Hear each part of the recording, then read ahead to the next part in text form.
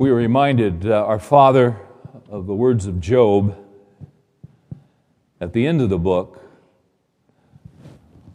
where he said to you, I know that you can do all things and that no purpose of yours can be thwarted. Now that encourages us tonight, that no purpose of yours can be thwarted. Sometimes it seems like it's in the minority, and it is, but it's also constantly growing. Sometimes it seems that we're outnumbered, that we're being overwhelmed. Sometimes it seems that everything is going contrary to your word and to your purposes, but the fact of the matter is it's not going contrary. You have a plan. You have a plan for the ages. You have a plan for the universe. Your purpose will not be thwarted. You are the God who does all things. You don't do it the way we think you should do it. And as a result, we often find that when you do your work, you do it strangely. Not the way that we would foresee it, not the way that we would plan it, not the way that a committee of ours would get together and scope it out. You work strangely, but you work. That means that you not only work strangely as we read the newspapers and we look at the affairs of the world and we look at our country and we wonder why things are the way they are, why certain individuals are so powerful. It's because you work strangely. Not the way that we would have anticipated. But what we cannot forget is that you're working all of the time. Your ways are not our ways. Your thoughts are not our thoughts. As high as the heavens are above the earth, so are your ways above our ways, and your thoughts above our thoughts. Even in our own lives, there are times when we are confused and we wonder what is going on, and we can't make sense of our lives, and it seems like we're making no progress. It seems like we're just stuck. It seems like at times we're in reverse and we're backing up and going the wrong direction, and we can't make sense of where we are, and we cannot seem to find you. But all the time you are at work. Your eye is never off of us. Your hand has never been removed. We may be feeling alone, but we're not. You said you would never forsake us or leave us. There are times, Lord, when our lives are very, very dark, when we're walking through the valley of deepest darkness, and I know some guys here tonight are there, and they're not sure what to do next. We would pray for them tonight that you would give them wisdom. We would pray that you'd give them the mind of Christ. Not to try and figure it out for the next 90 days or the next 6 months, but just give them wisdom for the rest of this day. And then tomorrow when they get up, give them wisdom to get through lunch. And then at lunch, they're going to need wisdom to get through dinner. When we go through these hard times and these dark times, we wonder what is going on. But no purpose of yours can be thwarted. And even when you take us through the valley, you're taking us there for a reason. So for the guys that are here tonight, that are in the valley, encourage their hearts. May they get as close to you as they can. May they keep their Bibles open. The enemy would try to get them frustrated so that they would close their Bibles, but may they keep it open, and may you give them teachable hearts. And may they pray in the midst of this hard time, Lord, show me what you want me to learn. Those are the times of slow growth, but as years go by, we look back and we see those times in the valley were the times of spectacular growth. So all of us, Lord, we're dealing with different issues, we're dealing with different stuff. What we all have in common here tonight is that we all need you. We're all facing different things, different challenges, different things that scare us and keep us up at night.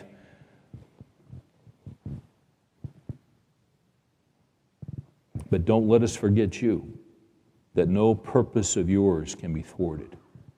You have a plan for each of us. You have a purpose for each of us. You've started the work. You've gotten us this far, and you will finish the work. He who began a good work in you will bring it to completion in Christ Jesus. So encourage us tonight as we open up your Bible. Give us what we need, precisely what we need. Somehow by your Spirit, you're able to take the words of this living word and apply it to our hearts. It is not phenomenal thing when it happens. We trust you to work tonight and to do the work only you can do. And we pray these things in Jesus' name. Amen.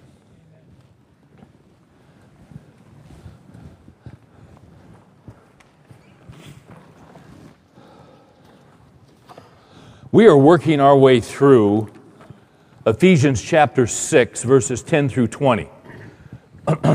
Now, if you've been here during this study, you know that we are working our way through slowly. We are making, we're going at a pace of about 1/4 of an inch. I wouldn't measure this in miles per hour. I would measure it in 1/4 inches. And we started in 6:10, maybe 6-7 weeks ago. 1/4 of an inch here, 1/4 of an inch there. Tonight we're going to hone in. We're going to hone in on verse 13. And my plan when I originally started this was to finish Ephesians 6:10 through 20 tonight. But I'm not going to make it.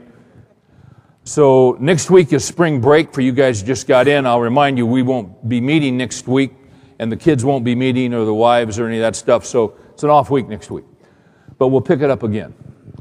And we'll get back into Ephesians 6:10. And I'm thinking that by Christmas of 2014, we should be hitting the finish line. Won't be that long, but we're going to just keep working our way through it, 1/4 of an inch at a time.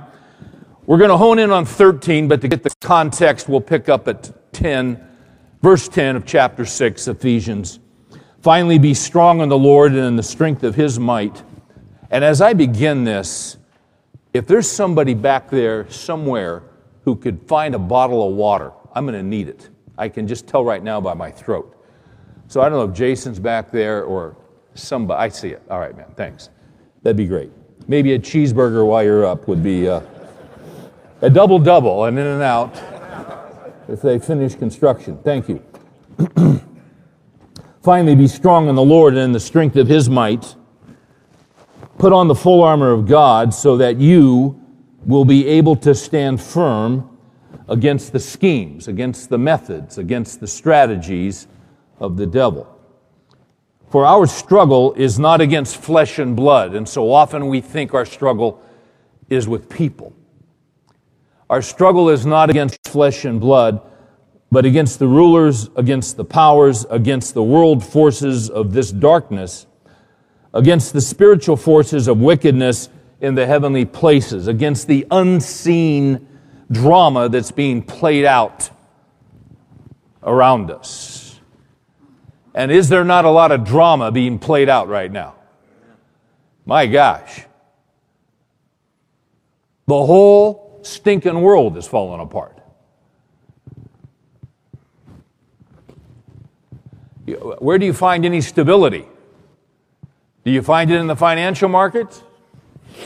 I ran into a guy yesterday at the car wash. I get Mary's car washed every couple of years. And it had all this mud and crud in the mats and everything, so I just took it in there. And then there's a Starbucks just down the road, so I had a book, and I was going to go down there, and they said it'd be an hour. And there's a guy that lives in my area, and I'll run into him about once a year between Starbucks and the car wash. And 2 years ago, we had a conversation for about an hour right there, and then I ran into him again yesterday. And he's a financial guy. And his car, anyway, we go to Starbucks. He said, how you doing? I said, I'm doing pretty well. I said, how are you doing? He said, I'm not doing well. He said, these markets are killing me. So we talked for 45 minutes. Because, you see, there's so much instability in the financial markets.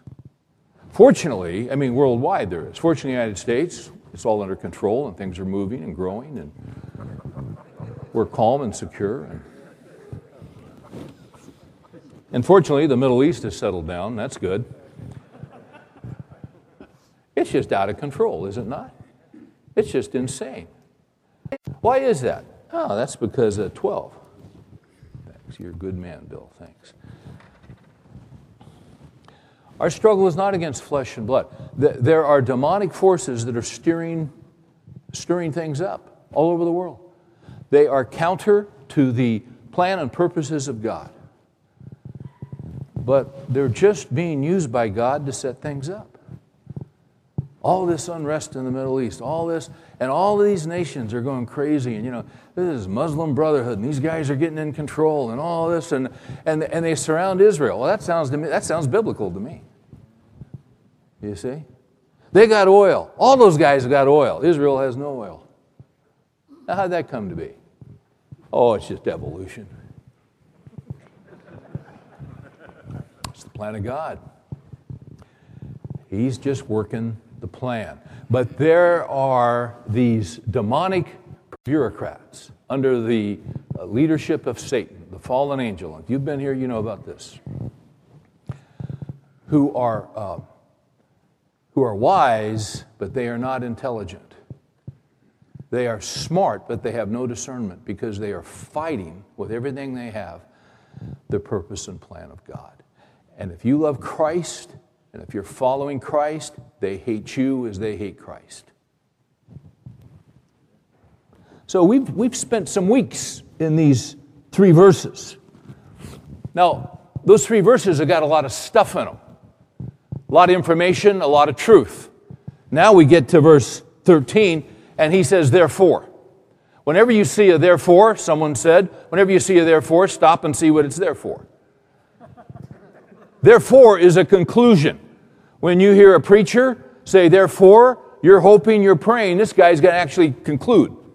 Not always true with a preacher.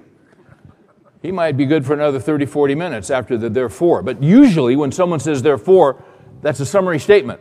They are summarizing, they are bringing to a conclusion the points that they have just previously made. So when you get to 13, Paul says, therefore what? Take up the full armor of God so that you will be able to resist in the evil day and having done everything to stand firm.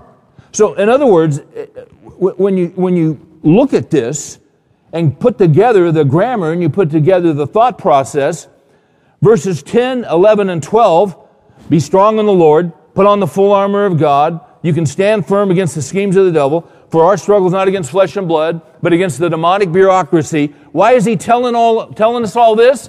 Verse 13, here's why. So that you can take up the full armor of God. Watch this. Here's the purpose.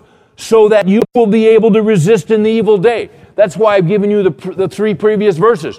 So that you will be able to resist in the evil day and that you will be able to stand firm. 3 times there, he says stand firm.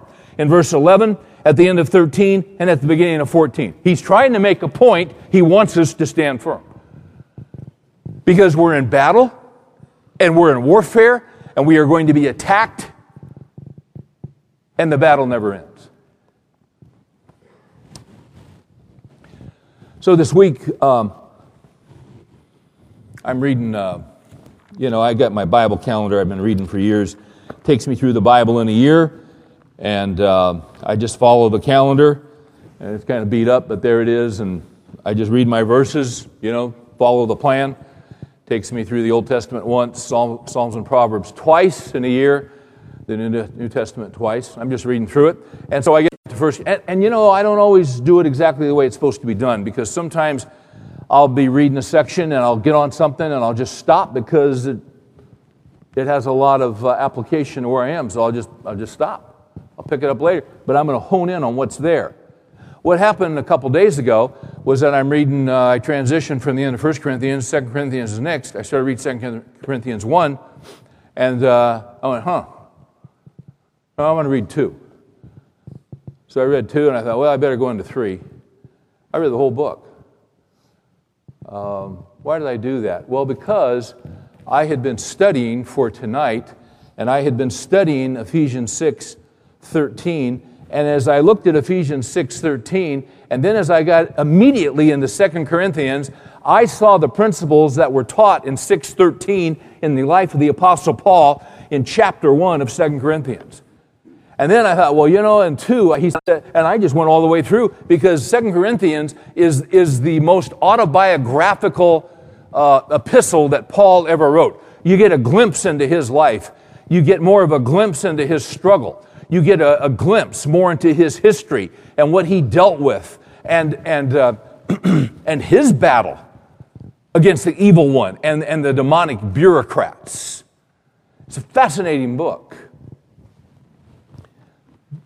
We're going to go to 2 Corinthians, but don't go there yet, because I want you to notice something. Howard Hendricks, who's an elder in this church, and many of you know him, and many of you have heard him preach or teach. Dr. Hendricks, for years and years, I think, if I'm not mistaken, for 60 years, taught a course at Dallas Seminary called Bible Study Methods. And one of the first things that you learn in Bible study methods and studying the Bible, there are certain principles that you kick into gear when you study the Bible. The first principle is what Dr. Hendricks would call observation. You observe the text. And there's a story that probably is a little bit apocryphal now, but it has some real merit to it, that he will give an assignment. He would give an assignment. Students would come in, and he would assign you a text. And then you would look at the text, and he said, now, the first principle of Bible study is observation.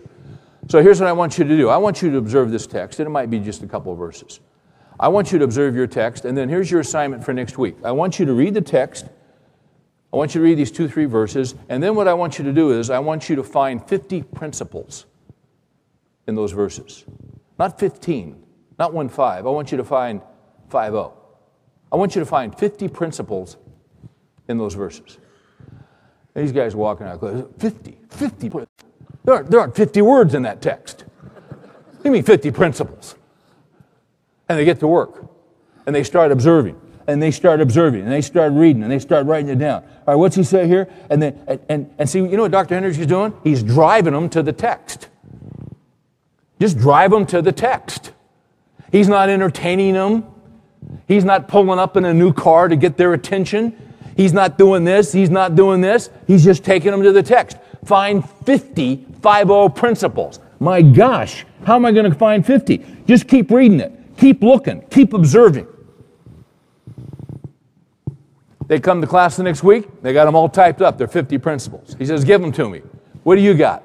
I found this, and I found, good job. What do you have? I got this.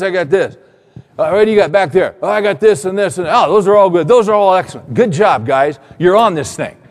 But you know what? We need another week. So let's keep working on observation. Here's your assignment for next week. Same passage. Go get me 50 more principles. They'd come back with 50 more principles. Because you see, they went into the text and they observed the text. That's why we're going 1/4 of an inch through Ephesians 6. Because there's a lot of stuff that's here. One of the things that's in 13 is something we could just fly over and miss and skip. In 6:13, I want you to see something. You might have missed it the first time around. Therefore, take up the full armor of God. This is wow. Those first 3 verses, all that stuff I gave you in the first 3 verses, why did I give you those 3 verses? So you can take up the full armor of God. Watch this. So that, he tells us the purpose. He tells us the point. So that you will be able to resist in the evil day. Now, you know what I want to do tonight? I want us to make some observations about the evil day. Because if you're following Christ, one of the things you're going to find yourselves in is in the evil day.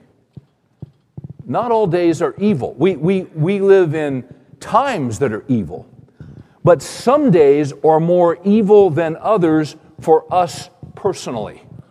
You should understand that as a believer in Christ, you should understand that as a follower of Christ, you're going to find yourself at particular points in your life, at particular points on your journey, at particular points in your pilgrimage.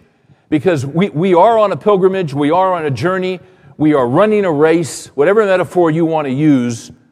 We are going somewhere. We get up every morning and we follow Christ. Paul said, you follow me as I follow Christ. So we're moving. We're going from Egypt to the promised land. And in that journey, some days are more evil than others. What I want you to know and what I want you to be prepared for, and what Paul wants us to know and be prepared for, is that as we are men of God, walking with God, seeking to follow Him and be His men, we are going to encounter evil days. And when you encounter those evil days, what do you need? You need to be able to have the stuff so that you can resist in the evil day and stand firm and not get knocked off your feet. Now, that leads me to 2 Corinthians. Flip over there if you would. The evil day is, when he says the evil day, what he's referring to is a time of severe and extraordinary trial. The evil day is a time of, it's a time that when we find ourselves in it, we're asking God immediately to get us out of it. That's how you know you're in the evil day. In the goodness of God, we are not always in the evil day. There are periods of rest. There are periods of refreshment. There are periods where we enjoy the favor of God. But that is for a season. If you are not in the evil day right now, thank God for it. But just know this, you will be going into an evil day. Just thought I'd encourage you tonight. Now, why is that? Well, it's because you're a disciple of Christ. And you see, the Lord does not want us to remain as children. He wants us to grow up into a mature man. And the way that you become a mature man is through hardship and through difficulty and through struggle. That's how you become a mature man. So his goal, Paul said, it's our ambition to present every man mature in Christ. Well, you don't do that by an easy life. You don't become mature in Christ by absorbing prosperity theology. You don't become mature in Christ by having your business hit all of its goals every year without exception and exceeding your goals every year. You won't grow in Christ that way. You won't grow in Christ if you never struggle in your marriage. You won't grow in Christ if your kids always do their lives exactly the way that you want them to do them. You will never grow in Christ. You'll never grow in Christ if your health is always perfect. Yet, see, we got a whole lot of people in the quote-unquote Christian world that tell us that's the gospel. That's not the gospel, that's a false gospel. It's a heretical gospel. You cannot find it in the Bible. Why is it those guys always preach on the same things? Why? They don't teach the whole counsel of God. Paul taught the whole counsel of God. His last meeting with the Ephesian elders in Acts 19, he said to them, he said, I'm leaving, I'll see you guys, probably won't see you to heaven, this is it. He said, I didn't draw back for a minute on declaring to you the whole counsel of God, the whole stuff, the whole teaching that the Lord gives and that the Lord takes away. Blessed be the name of the Lord. Is God a good God? Does He favor us? Does He take care of us? Does He provide for us? Yes. Do we have a pain-free life? No, and don't expect it. This Christian life is a hard life. It's how He makes a man out of you. It's how He makes a godly man out of you. So in 1954, Bear Bryant comes to Texas A&M as football coach. They didn't have much of a football team, and they hadn't for a long time.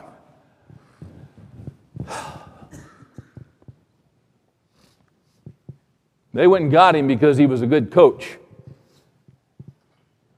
And a lot of guys were excited about playing for him until he boarded them up, put those guys, he had 111 players. Put them on buses, and they headed to a little town called Junction, Texas. You know why they went to Junction, Texas? Because there was nothing there. There was one gas station. There was one little tiny store. That was it.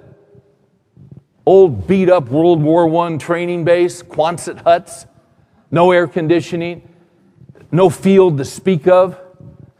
Hot as blazes. Put 111 of those guys on buses, went to Junction, Texas, and they had training camp for 10 days. They'd practice 2, 3, 4 hours at a stretch, no water. You'd break a leg, and you wanted to come out, and he'd look at you like you were a wuss. And he drove those guys without mercy. And 10 days later, that training camp was over. And of the original 111, there were 35 of them left. The rest of them hated his guts. Hated him. Wish they could shoot him.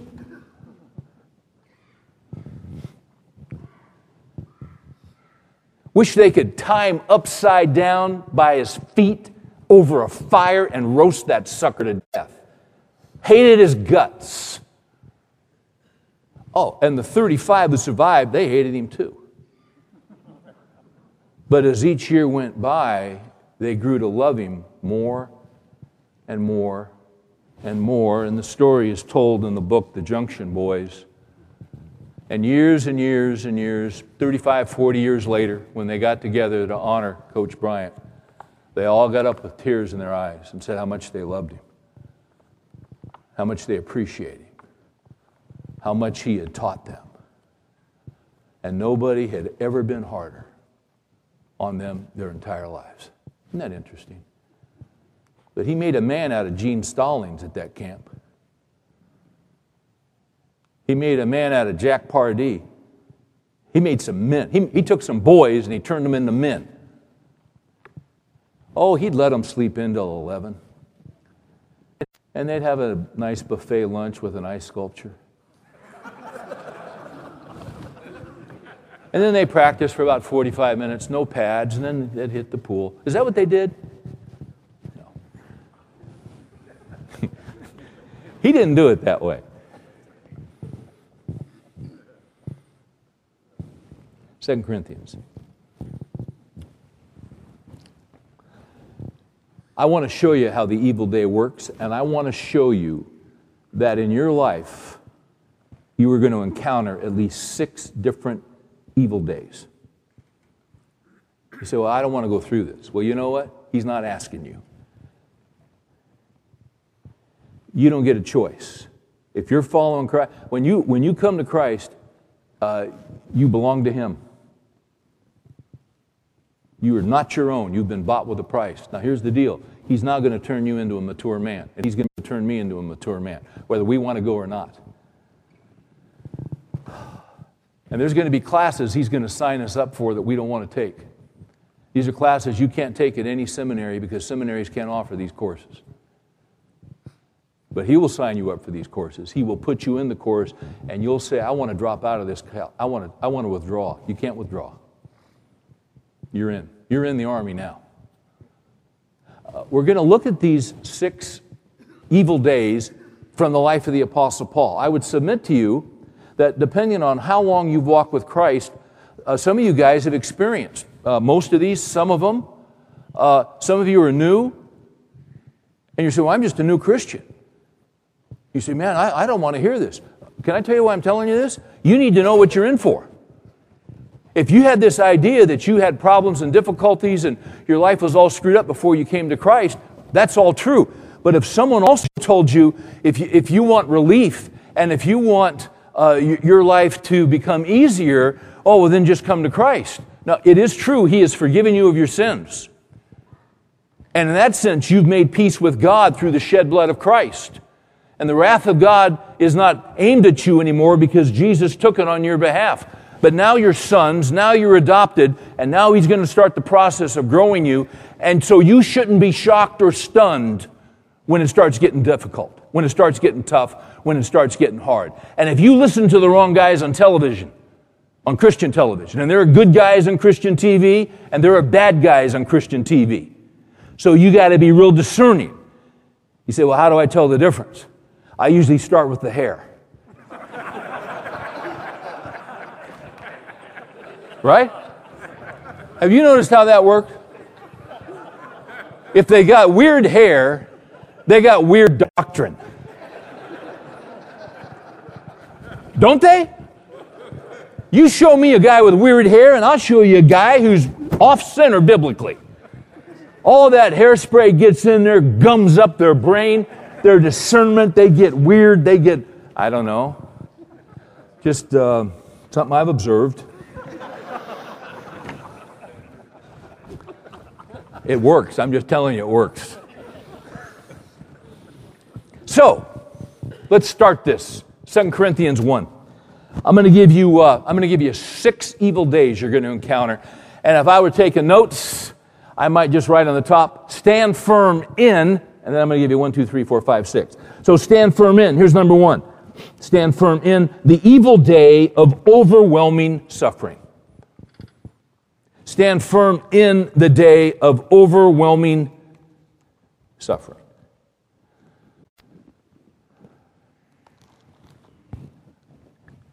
If you look at 2 Corinthians right out of the block, God takes this type A personality, this strong leader, this man with this massive intellect, great gifts, who he's going to use to build the body of Christ.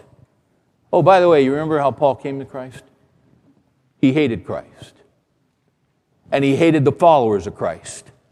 And he made it his full-time job to destroy the gospel of Christ and to destroy the people of Christ. And then Jesus shows up on the road to Damascus. And Jesus said, here's how it's going to be from now on. Jesus didn't ask him if he wanted to join. If you look at the text. Jesus told him what was going to happen and what he was going to do. Jesus just came in and took over. When my son John was going through his rough period of rebellion, and I refer to it, I have permission from John to share this stuff with you. And I'm glad I do. And God's done a great work in John's life, and he's getting married in a couple months. And I'm just praising God that I'm not paying for that wedding. But John's doing great. But, he had that period of time where he wasn't doing well. He wasn't doing well at all. He was hard-headed. He knew the truth. Man, I raised him differently. He wrong people, wrong friends, wrong choices, wrong. And I'd walk around. I'd just go walk. And you know how I'd pray? I'd say, Lord, violate his free will. Just bulldoze it. I don't care. Just hammer it. Just bring him to you. I say, well, can you pray that? I prayed it. Because, see, if I knew it was up to John, he wouldn't come. Just like if it was up to me, I wouldn't come. Just like if it were up to you, you wouldn't come. Oh, well, people will come on their own. No, they won't. Psalm 14, there is no one who seeks God. That's in the Bible. Well, that's not very hip. That's not very contemporary. I don't know if that'll preach. It'll preach. They may not like it, but it'll preach. Psalm 14, God has looked over all the sons of men. There is no one who seeks him. There is no one who does good. So we love him because he first loved us. Jesus said, you have not chosen me. See, 99% of us in here, I chose Christ. He said, you have not chosen me, but I have chosen you and appointed you that you might go forth and bear fruit and that your fruit might remain. We still have got some stuff to learn, guys. You see? So what do? You look at the text and see what it says. So this strong-willed man had an appointment with Christ, and Christ appointed him and said, here's what you're going to do. So he starts a process, he starts a journey, just like you're on a journey, just like I'm on a journey. What do we hear? The evil day of overwhelming suffering. Note verse 8 of chapter 1 of 2 Corinthians. Paul says, for we do not want you to be unaware, brethren, of our affliction which came to us in Asia. So he's very specific. Doesn't go into a lot of detail. He says, I don't want you to be unaware of a particular affliction that hit me in Asia. And he doesn't say this, but on a particular day. Okay? Now watch this. that we were burdened excessively beyond our strength. Have you heard someone say to you, God will never give you more than you can handle? You ever heard that? God gave him more than he could handle. Once again, if you observe the text. I mean, let's observe it. What did he say? He says that we were burdened excessively. Oh, well, he was burdened excessively. Yeah, but then he says beyond our strength. So obviously, God gave him more than he could handle because he was burdened beyond his strength. Now, here's the good news. If God burdens you beyond your strength, God will give you more strength. As thy days, so shall thy strength be. He's always giving fresh supplies. He's always giving you what you need when you need it. And you may not have it 10 seconds before you need it, but you'll have it 10 seconds later when you need it. That's how God works. That's how he operates. But what I want you to note here is that this was a time in his life of overwhelming stress, overwhelming suffering. He says, we were burdened excessively beyond our strength. Watch this. So that we despaired even of life. I remember reading that when I was 31. It encouraged me that Paul wanted to die because that's how I was that day. I wanted to die. My life had fallen apart to such a degree. I was 3 years into my first church, and I was burned out. I was worn out. I was exhausted. It wasn't going the way I thought it should have gone. And I was depressed, and I was crying, and I was... and I'm sure I had read this verse before, but I'd never noticed it. But when I read that, it encouraged me. You mean Paul felt like the way I feel? Paul felt like I feel? See, when he says burdened excessively beyond our strength, you know what he's saying here? He's saying that he was completely exhausted. He was exhausted physically. He was exhausted mentally. He was exhausted emotionally. Spiritually, whatever way you want to come up with. He was completely... See, he says, it was beyond my strength. He was done. He was toast. He was metal on metal. There was nothing left. He wasn't on fumes. The fumes were gone. Now, if you haven't been there, you will be. One day. Say, why do you say that? Acts 14:22, through many tribulations we must enter the kingdom of God. You say, that kind of scares me. Well, join the club. Who wants to go through this? Nobody. But you see, we have a loving Father who knows precisely what we need. If you're a good father and all you do is give to your kids, you're a poor father. There is a time when you give and there is a time when you take away. There is a time when you reward and there is a time when you discipline. If you're always making a way for your kids, if you're always going before them and talking to the right people and setting up jobs and doing this and this, and if the teacher gives them a bad test and the kid's in graduate school and he's 29 years old and you call up the teacher, you're not a good father. Or something happens to him in his first job and it's unfair and you go down there to talk, you're going to make him look like an idiot. But we've gotten so screwed up, those kind of things happen in this day and age. See, you got to let them get hurt a little bit. You got to let them take some knots. You got to let them take some shots. That's how you grow up. That's how you become a man. And you need to let them know it's going to come before it comes. You're going to get out there and it's not all going to go your way. And there are going to be times when the storms are going to roll in and you're going to get pummeled. You need to prepare them for reality. That's what's happening here. There will be a point where you are burdened excessively beyond your strength. And that will be an evil day for you. Now, when that comes, how do you keep that from blowing you away? Well, you go back to Ephesians 6. The way that you keep that from blowing you away and destroying your faith is that you have been 6'10", strong in the Lord and in the strength of His might. Put on the full armor of God that you may be able to withstand the strategies of the devil to tell you in the midst of your suffering that God doesn't love you, that God isn't good, that God has forgotten about you, that God doesn't care about you. That's what we talked about last week when He pulls a reverse wrestling move on you and he gets you angry, not at him, at the devil. He gets you mad at God and gets you questioning God. See, the thing that helps us withstand the evil day is the truth about who God is. Now, I can't linger. Let's go to number 2. Number 2, you must stand firm in the evil day of losing heart. Of losing heart. You look at 2 Corinthians chapter 4. Paul says, therefore, since we have this ministry, as we have received mercy, we do not lose heart. See, when you lose heart, what happens to you? You lose courage.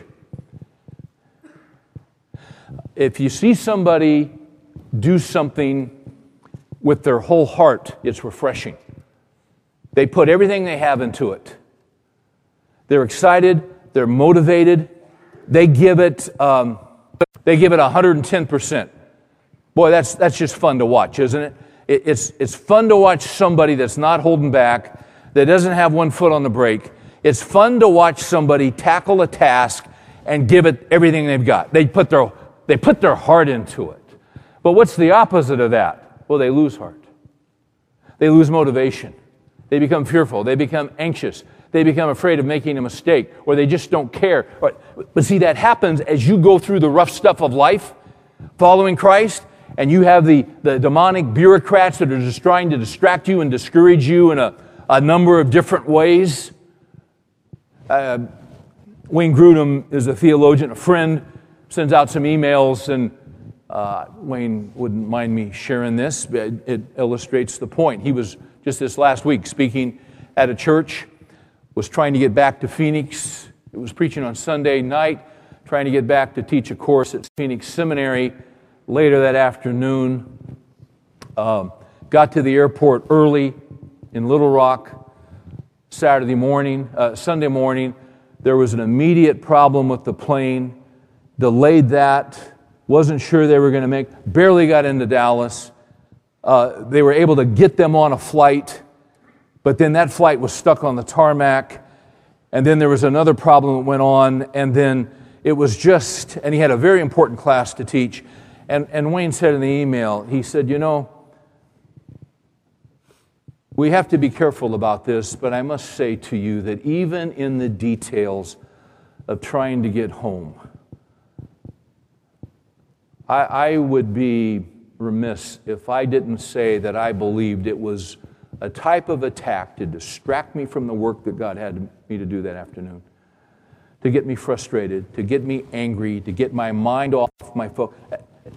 Wasn't making a big deal out of it. He was just acknowledging the fact that sometimes in the details there's more to it than we would just see. I would agree with him. If you want to know why he was struggling about losing heart, he says, we do not lose heart. Go down to verse 8. And I'm sorry, I'm sure this, you're sitting here and saying, Steve, this really, I don't get this. This doesn't apply to me. I just don't struggle. Is that you? It's not you. Everybody struggles. Everybody's got their stuff. Watch how honest Paul is here. He says, we do not lose heart. Well, he had every reason to lose heart. Look at verse 8. He says, we are afflicted in every way, but not crushed. Once again, you could blow right by this. Paul says, we are afflicted in every way. There will be a time in your life, in the evil day, when basically you look around and pretty much every area of your life that you can identify, you are afflicted in.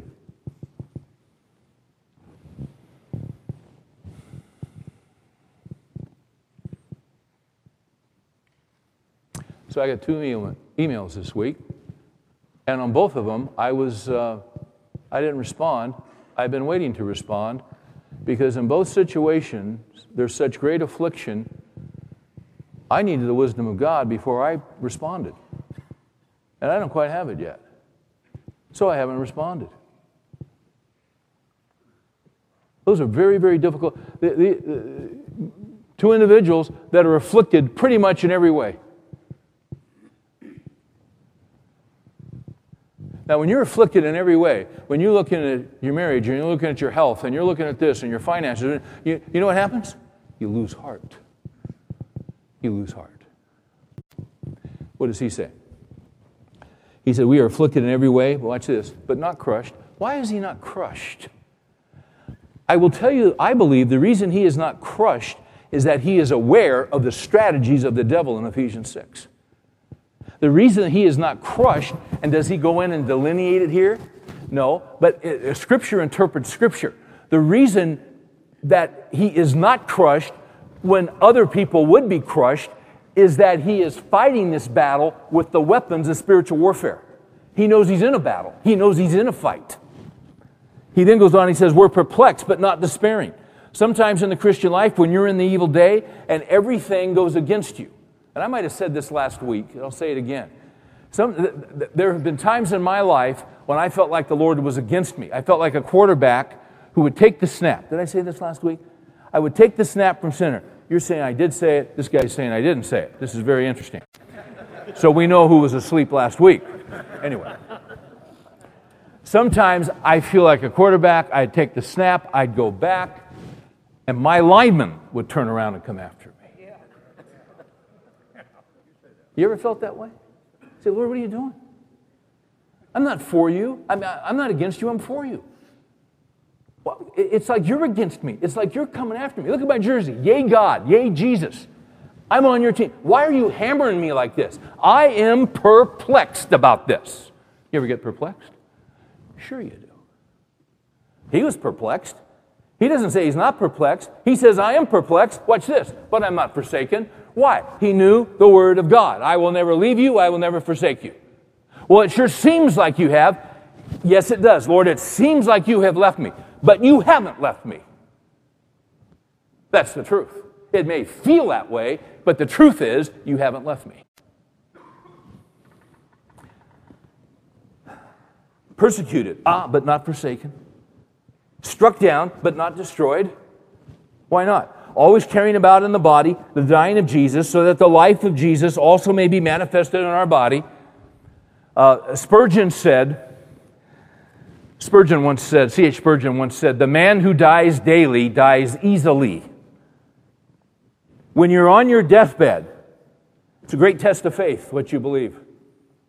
But if you're used to dying daily, to yourself, to your desires, to your wants, to your plans, Paul said, I die daily. If you're used to dying daily and submitting to Christ, and then letting Him resurrect you to do His plan and His work in your life, well, then you'll die easily because you're in the habit of dying. You see, we go through this stuff the evil day. We learn to die to our own desires and plans that we hold on to so tightly. I'm going to get this done come hell or high water. Well, is that what He wants? Or is that what you want?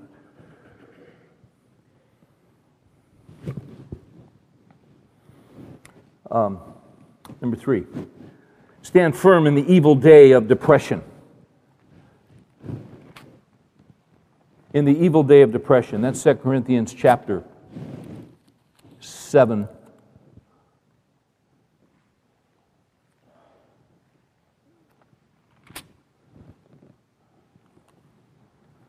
Note, if you would, verse 5. Now here's an evil day. He marks it. He says, for even when we came into Macedonia. He came into Macedonia on a certain day. Did he not? Yes, he did. Even when we came into Macedonia, our flesh had no rest. Now watch this. For we were afflicted on every side. There it is again. And not only is he afflicted on every side, but watch this. Conflicts without, fears within. This is the Apostle Paul. But God, who comforts the depressed, comforted us with the coming of Titus. Most men in their lives at some point are going to go through a time of pretty severe depression. Well, I say severe. Let's say significant depression. If you've never been through depression before, any depression is significant. There are levels of depression. When I went through that depression in my early 30s, it took me 2.5, 3 years to come out of. Then I had periods where I'd cry 3 to 4 hours a day. I probably told you about my friend who was the biblical counselor who told me I had a moderate depression. I about hit him in the mouth. He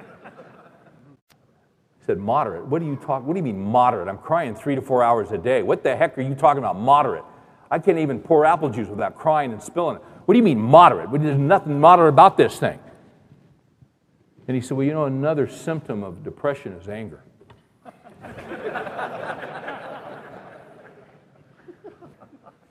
He explained to me. He said, well, what did you do this morning? I said, well, what do you mean what did I do? He said, what did you do?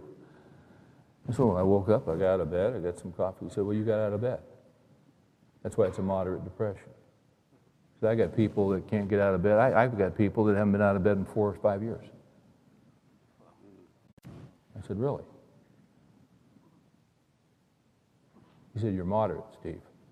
You've never been here before, and so it's really scaring you. But you're going to get out of this. Really. Yeah, you're going to get out of it.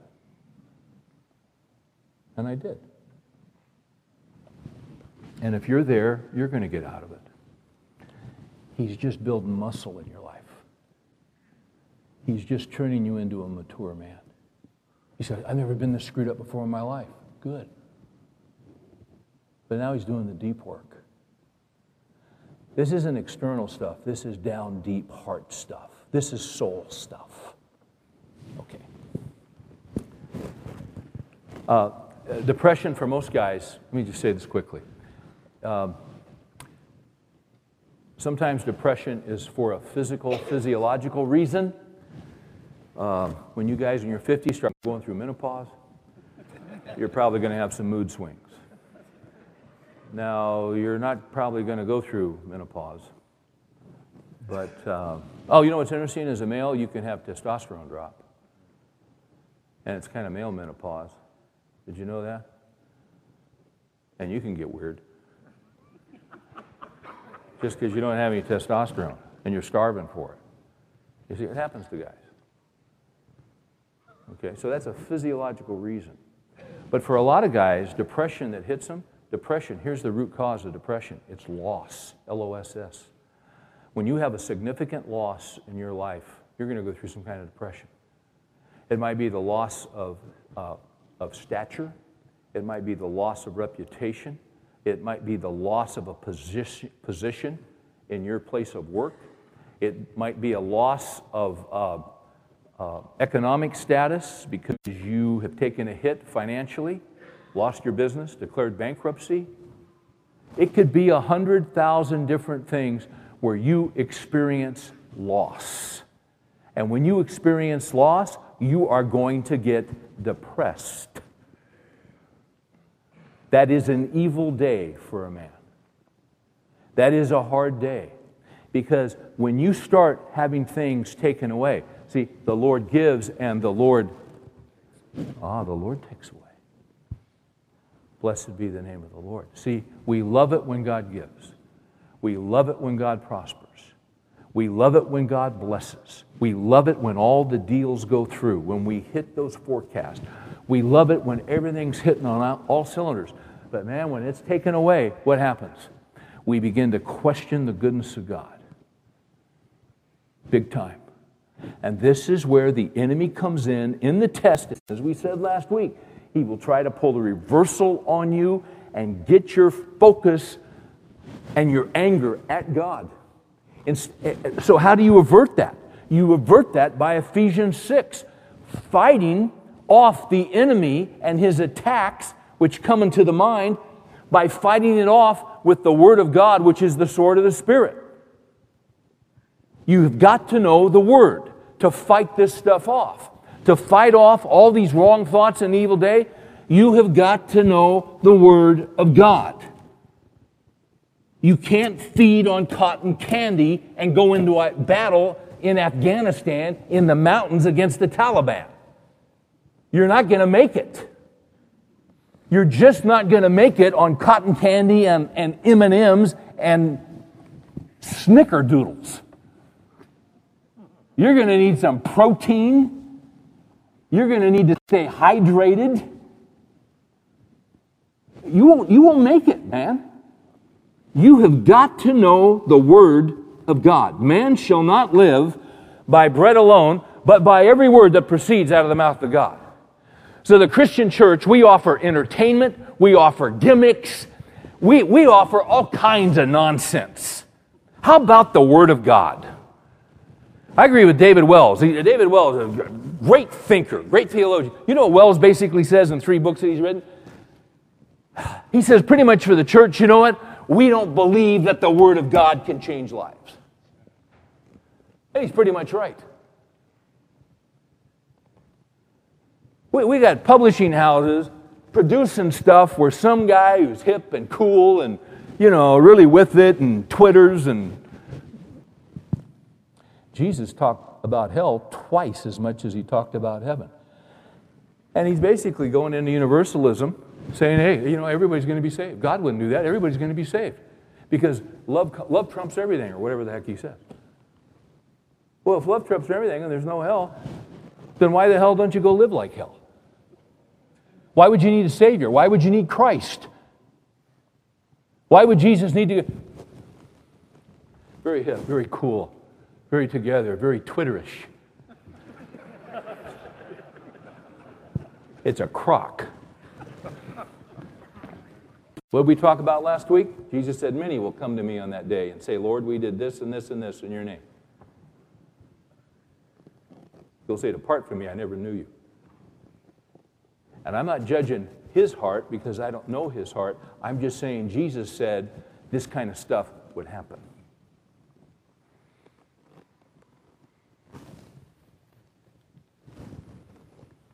Now, once again, I just want everybody to like me. It's very important to me. Follow me on Twitter.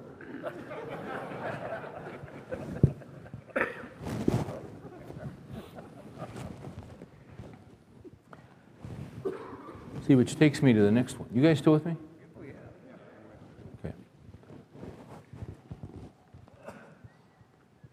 Go to 2 Corinthians 10. This is, we are to stand firm in the evil day of wrong thinking. Wrong thinking. 2 Corinthians 10. Note verse 3. Paul says this, for though we walk in the flesh, we do not war according to the flesh. That's spiritual warfare. That's Ephesians 6. Though we walk in the flesh, we don't war according to the flesh, for the weapons of our warfare are not of the flesh, but divinely powerful for the destruction of fortresses. Watch this. We are destroying speculations and every lofty thing raised up against the knowledge of God.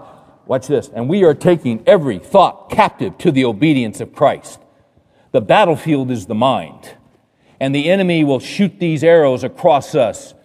Well, you know, you can't trust God. But how could God be a God of goodness when he does this? And it's always questioning God. It's always putting God on the witness stand, and we cross-examine God. You want to be very careful of cross-examining God. Who are you, you little twerp? And I say that corporately to me as well. Who are we to question God? See, we don't know who God is. How presumptuous. I mean, you know, God pretty much put Job in his place in Job 38. But we got young Christians, we got a lot of young pastors with young congregations, and they couldn't even tell you where the book of Job is because they've never been taught it. You see? Well, they've done this, and they got this, and they got this. And if it sounds like I'm some old school guy, I am. In the sense, I hope, I would, listen, stick to the ancient paths, stick to the ancient boundaries, and teach the Word of God. That's what you teach. Doesn't mean that we're weird or we're a bunch of, you know, old weasels or something like that, but just teach the truth. Do you believe this stuff? See, what's the enemy going to try to do in the evil day? What's he going to do in your life in the evil day and my day? When you read biographies of the great saints, you know what's amazing about some of the great people that walk with God? On their deathbeds, the enemy was playing with their minds, trying to get them to doubt the reality of Christ. Because he never quits. He just doesn't quit. So we got to watch our thoughts. We take every thought captive to the obedience of Christ. You got to tackle those wrong thoughts. you got to kick them in the hoorahs. And you got to hit them in the mouth. And you got to capture them and get them on the ground and beat them. But if you don't have the Word of God, you've got nothing to fight with. Okay. So once again, guys, when you're in the evil day, see, the temptation, here's what the temptation is. You get so frustrated, you close your Bible. Don't ever close your Bible. Don't ever do it. Keep it open. Lord, I need to hear from you, Lord. I need a word from you. Oh, well, then go listen to this guy on TBN. You don't need that. Oh, I got a word from the Lord. Well, I got a word from the Lord right here, pal. Right here. There's a word from the Lord. Now, sometimes somebody will share something with me and it rings true because you know what? They're giving me a scriptural principle. I thank you for that. Well, I've got a word. I've got a word. This is the word. This is the word of God. And any word I get, I test according to this word. But I live off this word. This is my, this has got the protein. It's got the vitamins. It's got the minerals. It's got the antioxidants. A, E, C, chromium, potassium, selenium. It's all in here. You can't live without it. You can't survive in the evil day without the Word of God. Because he's going to mess with your mind. All right, real quickly. I've got two more. Stand firm. Hey, listen. There are guys in here right now that are in the evil day. They're under incredible pressure. They're under incredible suffering. They are afflicted in every way, and they are just simply trying to hang on for another day. It's the truth of the matter. Not everybody, but a lot of guys. Number 5, stand firm in the evil day of repeated suffering. Repeated suffering.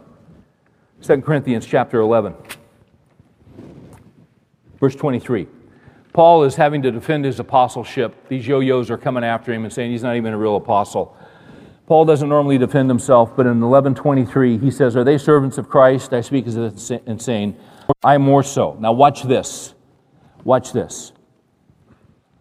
Watch him delineate the evil days that he has been through repeatedly. Are they servants of Christ? I more so. In far more labors and far more imprisonments. How many times have you been in prison for the sake of Christ? Okay, well, he'd been there multiple times. Beaten times without number. How many times have you been beaten up for Christ? Paul had been beaten up so many times he couldn't even remember. Often in danger of death. 5 times I received from the Jews 39 lashes. You know why they didn't give you 40? Because 40 would kill you.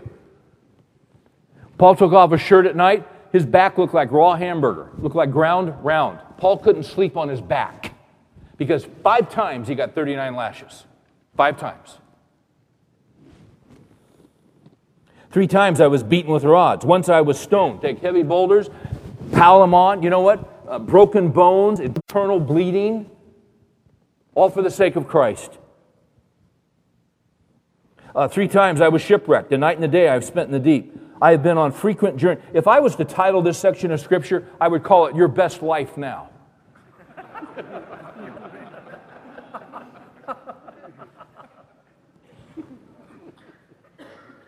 Funny, I never hear those guys teach this passage.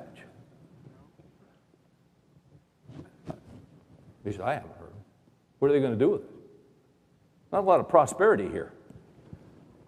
I've been on frequent journeys in dangers from rivers, dangers from robbers, dangers from my countrymen, dangers from the Gentiles, dangers in the city, dangers in the wilderness, dangers on the sea, dangers among false brethren. I've been in labor and hardship through many sleepless nights, and hunger and thirst. How many times have you gotten hungry? In hunger and thirst, often without food, in cold and exposure. Apart from such external things, there is the daily pressure of me of concern for all the churches. That is repeated suffering. And you say, I read that and I go, how the heck could he take so much? You know how he could take so much? Every episode of suffering, every episode of severe trial, every episode of being in the day of evil, every episode, you know what it did? It built endurance. James 1. You guys that are suffering, hear this. Count it all joy, my brethren. Doesn't say feel it as joy. Count it all joy, my brethren, when you encounter various trials. Watch this.